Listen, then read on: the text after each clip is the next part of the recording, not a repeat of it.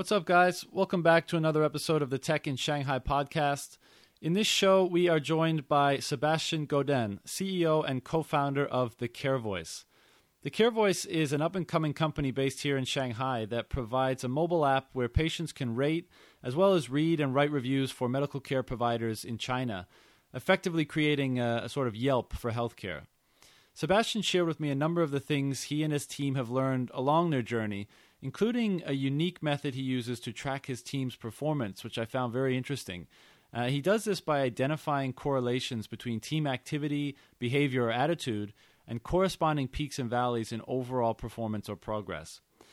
Next, we speak about his personal journey to entrepreneurship and what circumstances led him to finally make that leap into founding a startup. This is something, of course, an increasing number of people are confronting today, and I think Sebastian provides some really good advice on the subject. Finally, having freshly closed a fundraising round, Sebastian shares with us his fundraising experience and some tips on how to do it successfully, including how much to raise, how to choose investment partners, how long it should take, and much more. There's something in this episode for everyone, so check it out and enjoy. Welcome to the Tech in Shanghai podcast, the Pearl of the Orient. Shanghai is the city of the future. All systems go, full steam ahead. It never stops. Technology, innovation, ambition. It's everywhere. Join us as we explore this new world and talk to the people making it happen. The Tech in Shanghai podcast. The future is now. All right, Sebastian, thanks for coming on the show.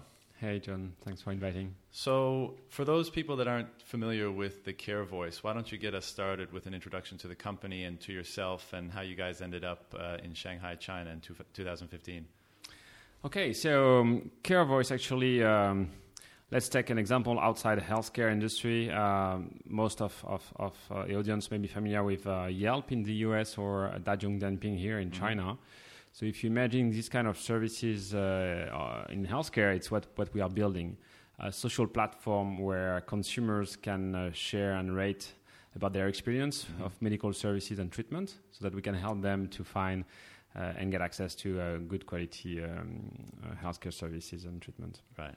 And how did you come to be involved in something like this? So my background is healthcare. I used to work in a major pharmaceutical company, Sanofi, for at least over 10 years in different markets like US, Mexico, France, and China. Actually, I came here as part of the management team of Sanofi. It was 4 or 5 years ago. Mm-hmm. And during my third year of expat assignment, I identified a few issues, and one of them around lack of trust from the consumer for the healthcare system here, and at the same time a larger offering available to them. So I decided to set up this venture. Right. The one thing, we'll keep going on the story in a second, but one thing that just popped into my head is I wonder how life is different now for you, going from having been on an expat assignment, throughout different places throughout the world, but most recently in China, to startup life. I mean, can you comment a little bit on what your day-to-day, how your day-to-day is different than it used to be? Actually, it's quite different. It's quite different, but more, let's say, around the way I approach the business. I think in large organization, you have much more planning, much more resources, much more steps to get endorsement. Whereas in a startup, you think and you test and you implement, you measure, you adapt. Right. It's small scale, very, very small scale. Quickly, right? Indeed, in the past, we were talking always about at least 500K, 1 million, 2 million USD budget, whatever activities, programs. And now you're more like at 20K RMB, 50K RMB. So, but the excitement is nothing related to the size of what you're doing. It's like measuring that you can create value and grow something. And I love it. We talked a little bit before we started recording just about kind of the phenomenon of the growth of the startup industry in general, over the last several years, accelerator programs and all that kind of stuff. But you what I'm wondering is what made you decide to take that leap? As you said, you've been working with Sanofi, a corporate job, for a number of years. What was it in you? What can you put some words on that feeling that made you actually take the leap? And all those things involved in making a leap like that, like going away from the comfortable salary and job and benefits and all that kind of stuff, and taking the leap into startup entrepreneurship. Can you describe that a little bit for us? Yeah, sure. Interestingly, now I am in the startup ecosystem. I really feel what's going on and how much it is interesting, it's fast, and there are very good opportunities. And actually, when I was still in a corporate role, I had this early sense of this, but it was not at all the driver. And so actually today it's even better surprise, right? So at that time, I think there were 3 key ingredients for this jump, because as you said, you are like in a comfortable position and there is a kind of cliff. You don't know where you go, right? Yeah. You know that you are jumping, but how is going to be the landing? Not an easy decision. Yeah. So I think the first thing was a trigger, and the trigger was around really the concept of CareVoice, because I think it's really meaningful what we are building, and there is a financial sustainability of this venture if we make it well and we succeed. So this was really important. It helped me obviously to take the decision, but I think behind that there were a personal background around entrepreneurship. I was still a student, like 12 or 14 years ago. I launched a website at the time to facilitate recruitment of healthcare professionals in France, in my home market. 12 years ago? A bit more, like 14 years ago, I think at the beginning of internet. Way ahead of But I was time. still a student, and at that time in pharmacy, and I was not yet in business, and so I have no clue about that we were potentially building a company, and I was doing just this as a way to address a need on the market or where we were. And then when I was in Sanofi over years, I feeded, I think, my entrepreneurship interest by launching product, by setting new partnership with new companies, discovering markets or exploring opportunities. So until I think I found an opportunity in which I wanted to make this. And third, I would say it's more personal life aspect of it is we were in China. We've been at that time for 3 years with my wife. We just got a kids or baby coming in. My wife was turning to a corporate role after her first entrepreneurship experience here. So it was really the right time also because we like to live here, right. And we see ourselves staying for some time. Right. Because it's an interesting dynamic, and I think it sounds like for you that kind of underlying entrepreneurial desire was always there.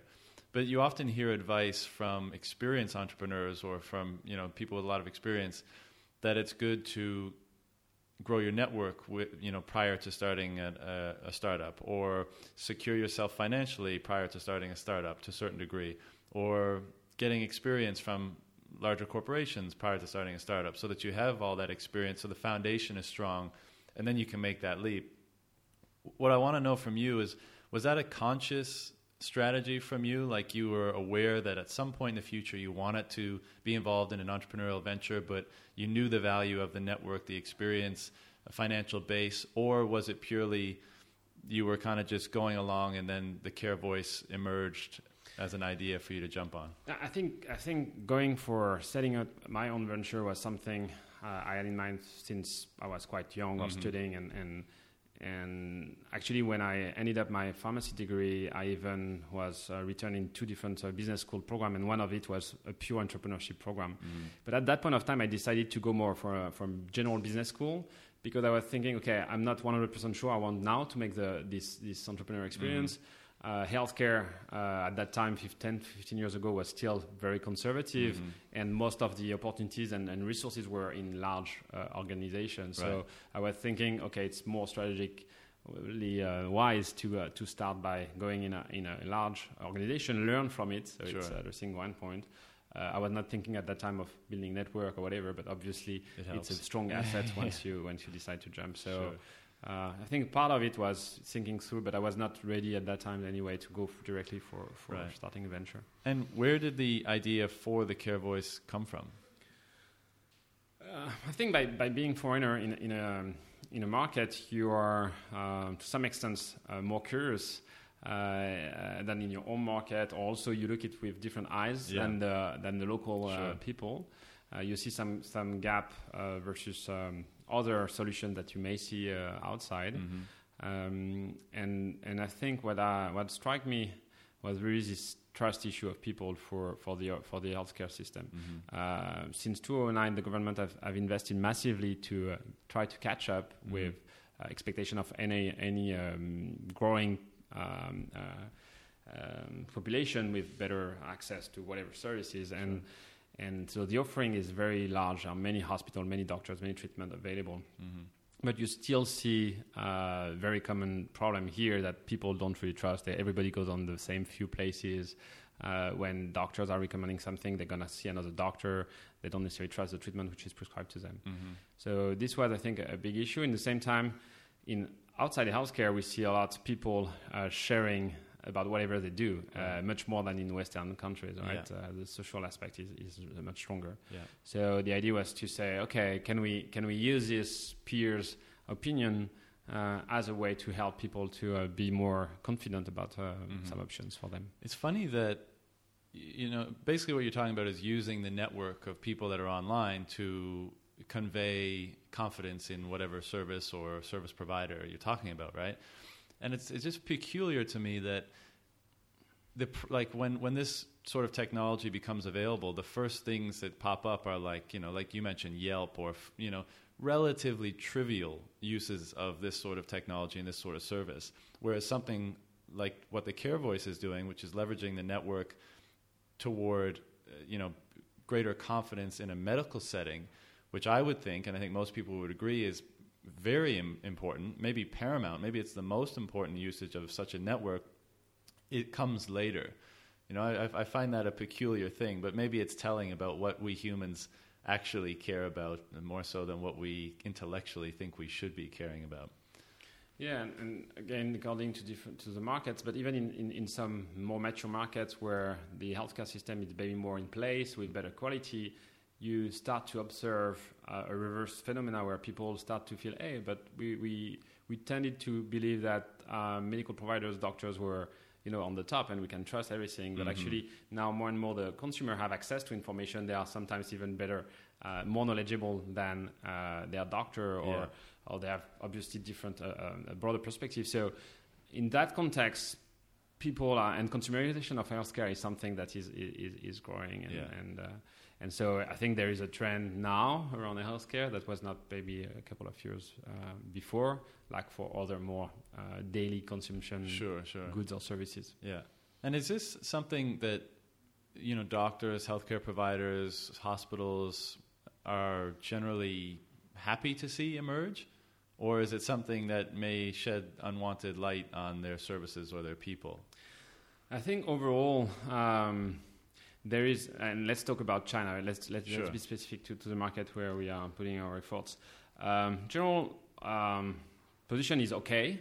They see this as a trend anyway, that consumers go online, seek information. Right. And then what is interesting is, according to the kind of medical provider, you're not going to have the same response. So obviously, if you go for private institutions, they are the first one to say, yeah, it's very interesting. They are trying to build confidence among population to go for better service, different from the public setting. Yeah. But obviously, it's a higher price, and China is very sensitive to price. It's a value for money, and so on. So they are interested to build the confidence of people by showing how patients can be satisfied and well managed in their facilities. And then if you go to on the opposite, let's say a big class 3 hospital, which is the highest certification in Shanghai, highly specialized, let's say Huashan and for dermatology, which is their top specialty. They have so many patients there. Doing this kind, they don't really mind about the reputation because they are nationally recognized as top hospital. Right. They're struggling maybe to try to better manage this flow of patients, but not much caring frontline for that. So you can see, the opposite. And in the middle, you're going to have some institutions who really have still a lack of demand. So they do this as a way to promote themselves, showing their good care and differentiating from others. You have also some, interestingly, some medical professionals that see the challenge of the relationship with patients, and we see it in the newspaper. Sometimes some acute crises, the patients are going after the doctor. So if they start to show themselves as much more in a listening attitude to the patients. Mm-hmm. Helping this relationship is also something that they are interested in, and see how they can continuously improve the quality from patients' feedback. And when you say it's of interest to people that are trying to generate more demand for their services, I presume that's private hospitals, right? Because in China, my experience has been that public hospitals are just overwhelmed with patients. So right? it's obviously true and very true for private, but even in public hospitals now, any of these big name of hospitals, of public one, Huashan, Regin, they are building sisters hospital. Mm-hmm. So you're going to have 3-4 related hospital also across the city, which they still have to bring up patients. If you go in one of those big hospitals, according to the department, they are maybe not the most famous hospital for this specialty. Mm-hmm. So in this kind of case, they also still have interest to bring in more patients. If you go in some hospitals of those big names on Wednesday, Thursday, Friday, you see that the number of patients queuing for some services, not all services obviously, but maybe the less famous in bracket services for this hospital, you still have need for demand. Right. And is this something like would I presume most of the users of the CareVoice are locals at the moment, or what's your breakdown between? 95% local. Yeah, the platform was only Chinese until like a few months ago, right? And we developed the English setting only because some hospitals, some insurance company with who we work have both population. They treat foreigners and Chinese. Right. And so, do you speak Chinese? I can speak. Let's say Chinese for daily life and even in some professional situation. Right. But I'm not fluent. So, what kind of a challenge was it for you to develop an app, which I presume of this complexity is difficult enough, but to do so in a foreign language? You have multiple challenges. You have a challenge which is around competitive landscape and internet or mobile user behavior, which are more specific to China. So you have to enter into these two dimensions. Yeah. And then when really you have your product, which is starting to be conceived and developed, then it's more like let's say quality control. And same with the user generated content we have is also this quality control dimension, which are challenge when you are not able to read fluently. Right. And are there, along that same kind of line, are there any, my observation of the Chinese technology market and entrepreneurs in China is that, and I think they've gotten maybe a bad rap in the past because they've typically maybe copied concepts and rolled them out here. But I think what's beginning to emerge is that those copies are now becoming even better than the predecessors or the things that they've copied maybe in the West or anywhere else in the world. But my observation is that development happens so fast here. When a Chinese startup or a large Chinese tech property gets involved in something, I mean, it just seems to develop so fast and they onboard users so fast. I mean, it's amazing. Is there any competition for the CareVoice in China from a local startup? So I think we see there are different ways to address this need of the consumers, right? Helping them to navigate among the healthcare services and treatment and find out which one can be good.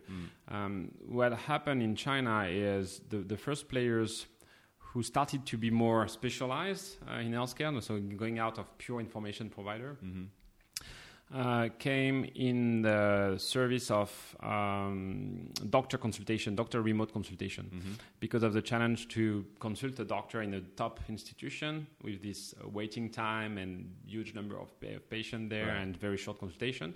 So there are a few platforms where you can either trigger a phone consultation with the doctor or start to have question and answer principle. So access basically to access, and so in that setting, you're going to have a list of hospital, list of doctors, sometimes comments about the doctors from those interactions.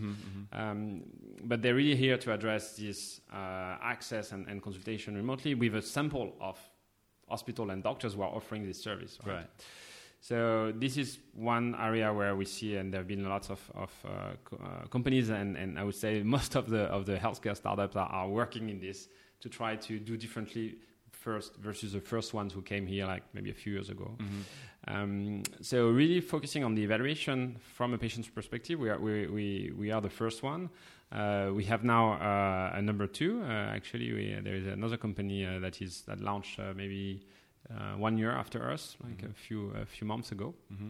And I think it's clearly an area of interest. And you were mentioning the large tech companies. For instance, Alibaba is setting up a whole platform to support hospitals and obviously at the end consumers. Of course, patient evaluation is a component of what they want to bring in the platform. So then, is whether if you do a holistic platform, is it the way to go, or if you are more like also focused on one area, you create more engagement of the people on this. So. And when you see, and this could apply to any startup, but obviously specific to the CareVoice, when you see either local startups enter the market and become competitors, or you hear of huge properties like Alibaba coming in and having intentions to disrupt the space and bring together all these great services, does that change anything about what you guys do, your strategy, how you think and feel about the business? I think it just reinforced the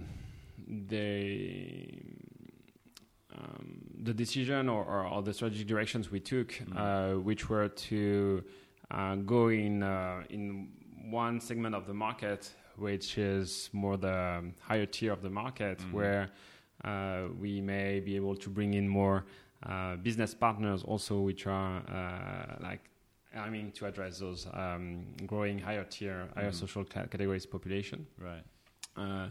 And to continue to create more value to our user base, differently from those more mass market volume approach. Yeah. And I think this is where we have better strengths, and at one point we may create also a value for maybe partnering with any of these players. Right. And in this market, how do you attract users? How do you attract those local users as a startup in this industry? So because we had the need to get the content at first from users, it was really important to find marketing strategies where we can get contributors quickly on board on the platform. So we tried to figure out different ways. Obviously, if you start to go on social media, because it takes time to raise awareness, credibility of your platform, to get enough followers, this doesn't translate quickly into users and content from them. Yeah. So what worked pretty well was to go offline, and especially to go where patients or where consumers are and where they're consuming medical services or treatment. So having a team on the ground, nearby hospitals, starting to engage them, explain them what we are building, the platform, joining the platform and sharing content has been quite successful. So you must have done or be doing a lot of that type of stuff, right? Because I imagine to really get the numbers you need, you'd have to shake a lot of hands and speak to a lot of people and that sort of thing. Yeah, but I think as soon as you go in an area where people are consuming healthcare, they know they experience the care, so it's quite easy. They are very, let's say, captive. You come with something which resonates to them, so we can engage them quite easily. Then one challenge is that we were focusing on one population, so then you don't want anyone to join the platform. So you should still train your own team to go and target the right consumers and get them on board. So then you are more filtering than what really you can get on the ground. Right. And as we know in China, there's a bias toward, in many industries and for many types of products and services, there's a bias toward foreign products and services. I think because there's a large safety and trust issue with the Chinese consumer, right? So whether it's baby formula or whether it's soap or whether it's whatever, there's a strong bias toward foreign products in many cases. Being a foreign founded startup. Is there any bias, positive or negative, towards the CareVoice, do you think, from your users? Yeah. Actually, we don't play so much for now this foreign funded team. I think all what we do is really Chinese and localized. But because of the consumer target, we are putting more efforts on, and so obviously they have an interest for qualitative services and treatment and foreign origin. So, for instance, we work with a couple of medical institutions who are going to have maybe more recognition from on that side, or the first online pharmacy with who we partnered for ordering whatever prescription or OTC treatments is a foreign pharmacy specialized company, and especially they have imported products as a core of their offer. And speaking of monetization, at the moment the service you provide is free, right? So the platform is for free to the user. To review and to read the profiles. To access the content, search whatever hospital, doctors on treatment. If they start to get an appointment with a private institution or order a treatment online, then we have a commission based. Right. But for user, and it will stay mostly free for user over time. The model is more on the B side, helping medical providers, service providers to manage actively their reputation and drive more patients to them. Okay. So the platform is free, but patients can actually book appointments through the app? Is that what you're saying? So we start with some private institutions. It's heavily regulated appointment, especially on the public setting. It's very difficult to implement because you need to connect with the IT system of the hospital. Right. We see this market as mostly now approached or tackled by government-backed companies, and it's going to be quite fragmented.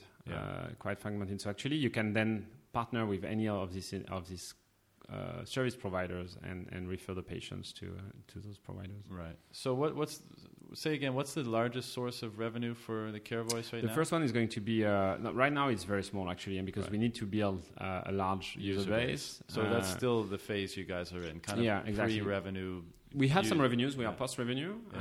We have already some of our consumers who order some treatment online, for instance, that generated the commission for us. Yeah. And so this is one, and then obviously sponsored content when you have larger base of users. So for now, we give opportunities to some medical institutions or treatments to use the platform as a way to generate or post content, and which is sponsored content. But this we do it for free for now because our user base is not big enough. Right. But obviously it's also some value for our user. Yeah. And later on, we have obviously with a larger base of users. This would be another source of revenues. Right. Now, the CareVoice, I mean, as far as I know, especially in this market, it's quite a unique service. But around the world, there's a lot of really interesting things happening in the medical industry. So whether it's reviews on doctors and hospitals, or whether it's the sharing of treatment protocols among patients so that everyone can see what kind of treatments are more effective for different illnesses and diseases, or whether it's doctors having an app to share between themselves what kind of patients they're seeing and treatments they're prescribing. I mean, there's so much going on. And then, of course, you got the high-level like XPRIZE stuff where they want to figure out a way to diagnose X, Y, and Z in 10 minutes on your iPhone or something. There seems to be a lot going on in this space. And for me, it's incredibly exciting. I mean, I'm very involved in the wellness industry, and I find, I think it's on an altruistic level, it's great to have these things emerge, because I think we all recognize to some degree that the medical system around the world is antiquated at best and extremely problematic at worst. So it's great to see that all these different nodes around the world are contributing to making that better. And this is a long way around asking the question, does that make it, all this hype around what's the disruption, shall we say, of the medical industry through technology, how does that impact how you guys are able to attract investors and raise funds for your business? Is there a lot of hype and a lot of interest in what you're doing, especially in such a big market, or is it still a very difficult process? No, I think healthcare definitely is a very hot market. Over the last in US, it's huge, right? The number of startups who've now have passed the step of startups and being very significant players. Yeah. And in China, I would say in the last when I started to look at it like 2.5 years ago, it was, I think, still quite quiet. But the last 18 months, it has been really pushed very, very, very strongly, and we started to hear the large transactions, large players coming in, many people with healthcare background moving out from pharma or device industry and start to see how they can jump into this wave. So I think this is very good, a very, very good environment, and investors obviously has, and depending on the investors, but healthcare is one segment in which they are looking very actively. Right. But so far, I think all say that the projects are quite early stage. So it's good also to some extent because you mean that we need to create to show the value and bring the confidence of the investors, because it's a conservative industry. So the disruption may not take like this. Yeah. I think it's very good environment, and at the same time you have to show well the healthcare system, the way it works, the way to engage with different partners, and it's one of the strengths of our startup.Ure. And correct me if I'm wrong, but in July you guys raised a pre-A round? Yeah, exactly. And was that round raised through local investors or foreign offices of foreign firms, or local offices of foreign firms? Or so this round has been done with Business Angel. So it's our first round with professional investors. Before that was more like close connections, family and friends, and stuff exactly. We had an offer from a local investor, and we didn't manage to get a line on the term of the offer. So we preferred to go for an alternative options where it's mostly successful entrepreneurs, local, based here and in Europe, that went to decided to participate in the round. Right. And how much did you have to fundraise? Like, did you have to pitch a large number of investors, or did you have the right network, so it was only a couple hops here and there to speak to the right people? What was it like? It took us like 6 months roughly. And in terms of volume, it's difficult to say, but I would say we learned a lot through the process, because it was the first time really to go and see, and we didn't know if we would go for, and if we were at the right time for going for more venture capitalists or more angel investors. Yeah. Quite early in the process, we had a first offer, but then it was also difficult to get it done and to get the final binding commitment on it. So it took us a bit of time, but I think any fundraising is at least 6 months. At least now is a key learning. Right. And it's good at early stage to leverage a lot the people who work in your industry, who are knowledgeable about this industry, because it's easier for them to quickly figure out where you come from, what you are building. This was one important learning, and also leverage network of networks. So. Sure. And why raise? When you're fundraising, when you're thinking about starting fundraising, as a startup, what's the deciding factor for raising a pre-A round, another seed round or an angel round, versus going right to a Series A round? Is it a matter? How do you make that decision? Is it where the company is at? It's driven by your funding need, right? So whether you need and you are ready for getting $1-2 million USD, or if you don't need it yet, right away. Right. So for instance, one of the local investors that we turned down was offering more and was even ready to offer much more. But if you take it too early, first you dilute yourself. And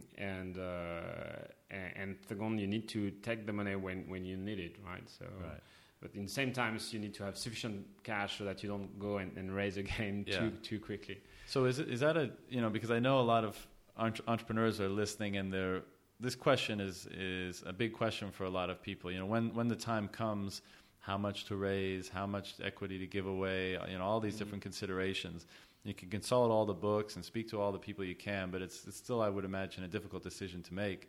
So when you have a local investor like that offer you a large sum, is it difficult to turn down, or was it very clear that, because I would think that the extra amount of capital that they're offering you makes you think, I could do so much. We could accelerate what we're doing. We could do so much more with this. So is it challenging to turn it down, or were you certain that this was not the right amount for you at this time? You can accept it provided that you find common grounds on the terms behind it, right? And you can always phase your cash if someone is ready to give you $2-3 million right now.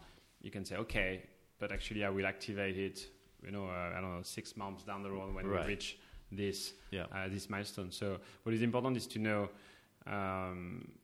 Maybe what is your standalone plan or base plan, what you have to deliver in the next 12 to 18 months, which is usually the period on which you need to get funding appropriately. And then if you have the opportunity to get more, is what you can do to accelerate, which could be great, right? If you can go faster, but you need to make sure that you have the solid foundation for that. Yeah, and is it challenging in terms of how much time it takes away from the operations of the business when you are raising money? Is that an issue for you? Because in the past, I've heard from certain entrepreneurs that when you're fundraising, you can't do much else. Very challenging. Very challenging. Yeah, so you are very happy as soon as you can get out of it and be back on full-time on the business. Yeah, and when you're looking for partners and investors, again, you mentioned the local investor, the offer you got from a local investor. What do you look for? I mean, obviously you're looking for capital, but are you looking for strategic networks? Are you looking for alignment in philosophy and altruism? Or what are the main variables that you look for in an investor, and what may help you decide yes or no, all things being equal in terms of the money they're offering? I think first you should have a full alignment on the vision of the company and what you want to build. It's critical. Two is the values. So this can be reflected in the way you engage with the investor, the way you discuss, where you get feedback. Right. What kind of vibe you get from them. Yeah, right? Exactly. And to be and align with the value of the team here. Very straightforward, very transparent, constructive, such kind of things. And beside that, then third is how they can help you for the business beside cash. And in our sector, obviously getting some connection with the healthcare offers like public system, government-backed healthcare institution are important components. Could be also with media, because for any startup, getting connection with media is good to help you grow. Yeah. And then pure internet successful experience also. All things being equal, is there a preference to have foreign investors versus local investors? No specific. No, I think we are obviously open to work with Chinese or foreigners. Right. As soon as they know the market here, and then we are on the same page for strategy, value, and how they can help us. Right. So you raised in July. So this gives you about a 12 to 18 month runway to put your head down and work, right? Yes. But actually, you need to work before that, because you need to get the funding. Yeah, you can never stop. But. But I mean, to get funding, to get your funding effective, you need to start earlier. But we think that we don't need to wait so long. We were just at a phase where we had the need to accelerate our growth. We had, I think, the certain level of foundation now, and we can use it to accelerate, and especially here on the local market in Shanghai. Yeah. And I guess within the next 6 to 9 months, we'll have offers for Aaron. Right. And what's it like? I presume, how many of your staff are local Chinese? We are 2 foreigners, and all the team is local Chinese. So can you tell us a bit about that experience? Just, obviously you've worked with, I presume at Sanofi you had, Chinese staff as well. But, for those listening that are going down the same road, what kind of things should you be mindful of when working with local staff, if any?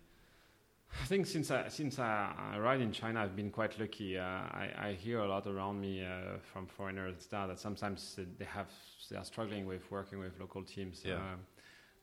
I had the chance in both experience to set up my own team, more or less. In Sanofi, I think I had 1 or 2 people when I started, and we ended up at 15 guys in the team, and here more or less the same. So yeah, so it means that you are as soon as you are building something from scratch, and you involve the team to and into buying or even to feed this venture or this new initiative.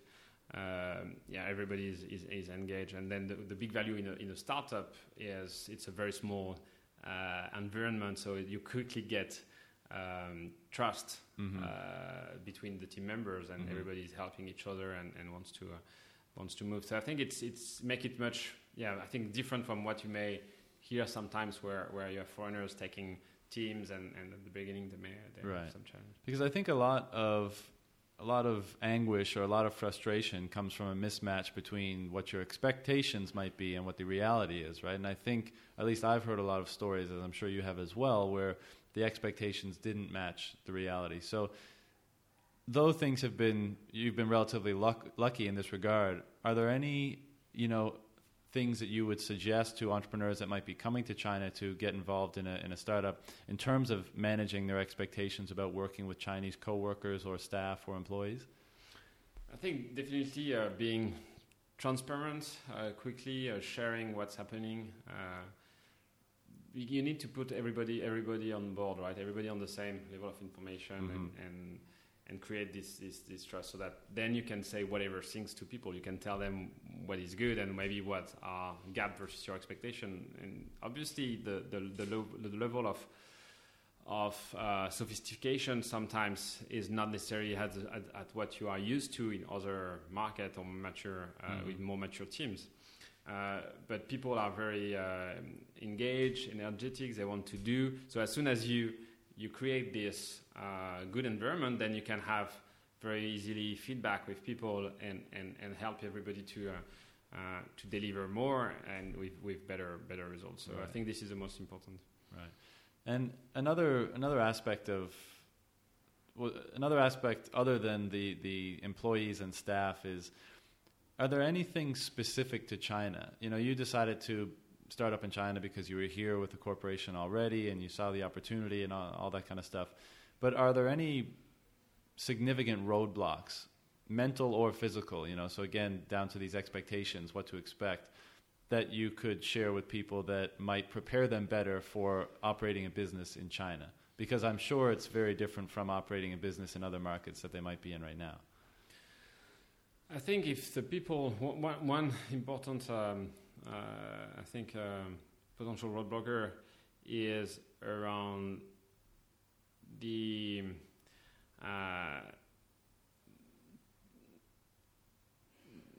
how to formulate it. It's the fact that you may believe at the beginning that the rules are unclear. You don't know exactly how to operate or what you should do, what you cannot do, just from a legal, administrative standpoint, and how it can impact your business ability. But then as soon as you say, okay, maybe it's a bit complicated, whatever, but let's try and do it, just put this challenge aside and just go directly to our consumer, create a product, see how it responds. To some extent, take advantage of this gray zone to start to operate. Bring in people. You don't have yet a contract, but you still bring in the people. You don't have yet a license, but you still operate. This is part of because otherwise you may start to struggle and spend too much effort in trying to solve problems which are anyway not really solvable. Right. And you can solve or put it aside and solve it later. So you're kind of saying, don't be too concerned about doing everything by the book initially or having to know exactly how things are supposed to be done, because China still remains to be a bit of a gray market, or a gray in certain areas. At the very beginning, when you are under radar, right? You are a startup, you are under the radar, so you can, and you should take the opportunity to go the faster to your to the market, to your client, and not with a fully finished product, but you start to engage with them and build with them. Another one of the things I'm very interested in, and I speak with a lot of guests and other entrepreneurs about is the personal side of being involved in a startup.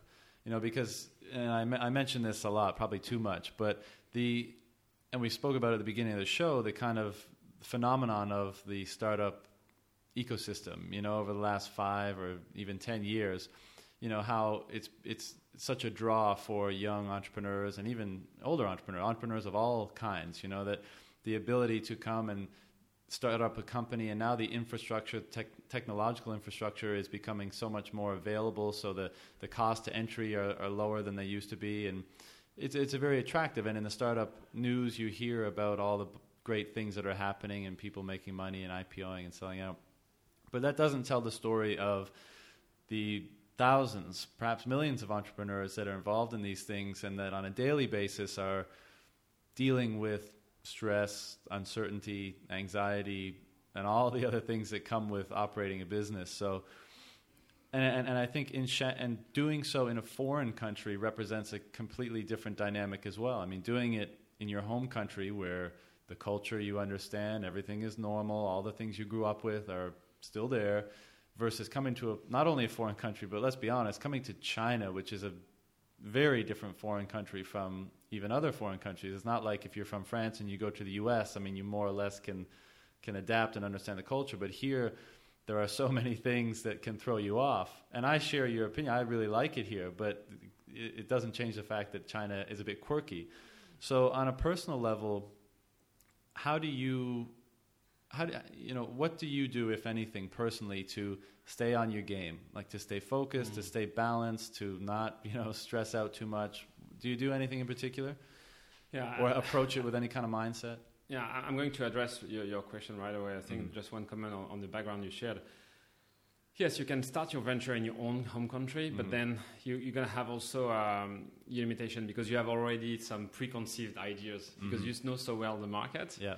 Or you believe you know so well the market that you may take some decision and think too easily with respect to what you do. So I think also to some extent being in a market where you're more on a white page, not fully. You should never start with fully white page, but at least when you know and you acknowledge deeply that you have to go and get the right insights and find the opportunities. I think it's always double sword, right? You have lots of advantage of it. And you've got to, when you come to a foreign market, like you said earlier, you see it differently than the people that are here. And again, in fewer places is that more true than China, I would assume. Like we can come here and we can clearly see certain things that are going on that perhaps, a local person, it's always been part of we won't see necessarily in our own market. Right, exactly. So, exactly.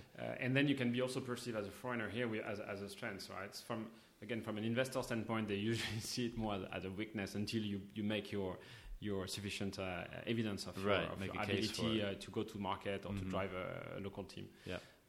But you have still some advantage of approaching stakeholders because you are foreigners. They're going to hear you differently. They're going to think, maybe they have kind of innovation behind something new. So there are some advantages. But obviously it doesn't prevent the fact that you go through hard time for any entrepreneur experience and being in China or elsewhere. So on my side, I like to, from time to time, to assess on the scale 0 to 100% my level of confidence on the business, and also discuss it with some of the team members, openly where we stand. It's always good, and then to think back about the last phase, right? The last 3 months, the last 6 months, the last 9 months, and what happened to make it change. You mean so you look back and say we were really confident then, and this is where the business was at. This was what happened during that time, and we were really low confidence. And it's not the weeds; it could be high, high as a person, and sometimes someone else in the team member may have a different perception of when he had these, and how that might have impacted other team members or the company. Or exactly. Whatever. So I think it's good to. It's something that I like to do, and I started to do it only since I'm an entrepreneur. And then obviously you compensate or any big risk, any big challenge you foresee, or any difficulties by looking at what's good out there, right? Why we are doing it? Where are the opportunities? What are the good results that you? So you concentrate on what's good and the opportunities for the business. And another aspect of it is to think back about why you do this, and one strong component is also what you build with your shareholders, with the first investors who trusted you, and with your team, with your partners. So the people who have been the first one on board and step by step continues joining you are a very strong, I think, source of confidence and energy for continuing to build something. Yeah. So thinking back also of this and nurture it, right? So yeah. Because I like to have these discussions, and I had a discussion with a friend of mine recently who's also in the healthcare space.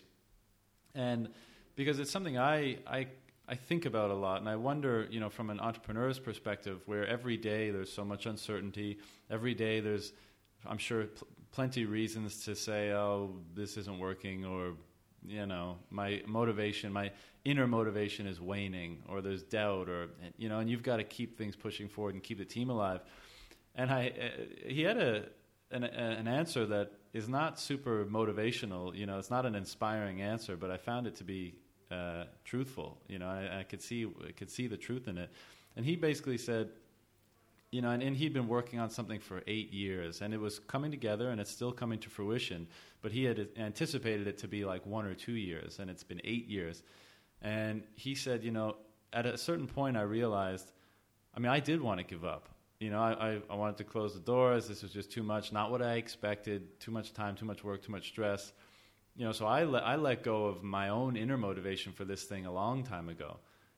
But I had the obligation, as you just mentioned, to my stakeholders, to my shareholders, to the people that had invested in me. And I didn't want to let them down, for personal reasons and also for financial and legal reasons.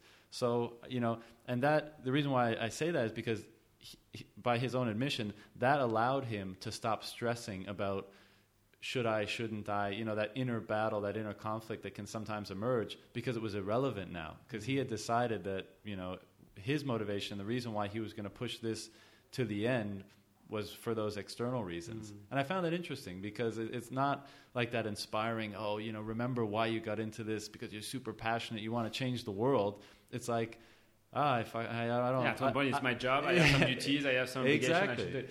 Yeah. I think, I guess depending of how many years you have been fighting for, and how much each time you found strong motivation in what you're doing, but I'm not at this stage, definitely. I think one important aspect of it, because you were saying this battle about should I stop or whatever, I think it's something that as a startup you may have you may know that maybe in 3 months, 6 months there is a big step, right? And if you don't get this down, or if you don't go through it, then it's going to be much more complicated.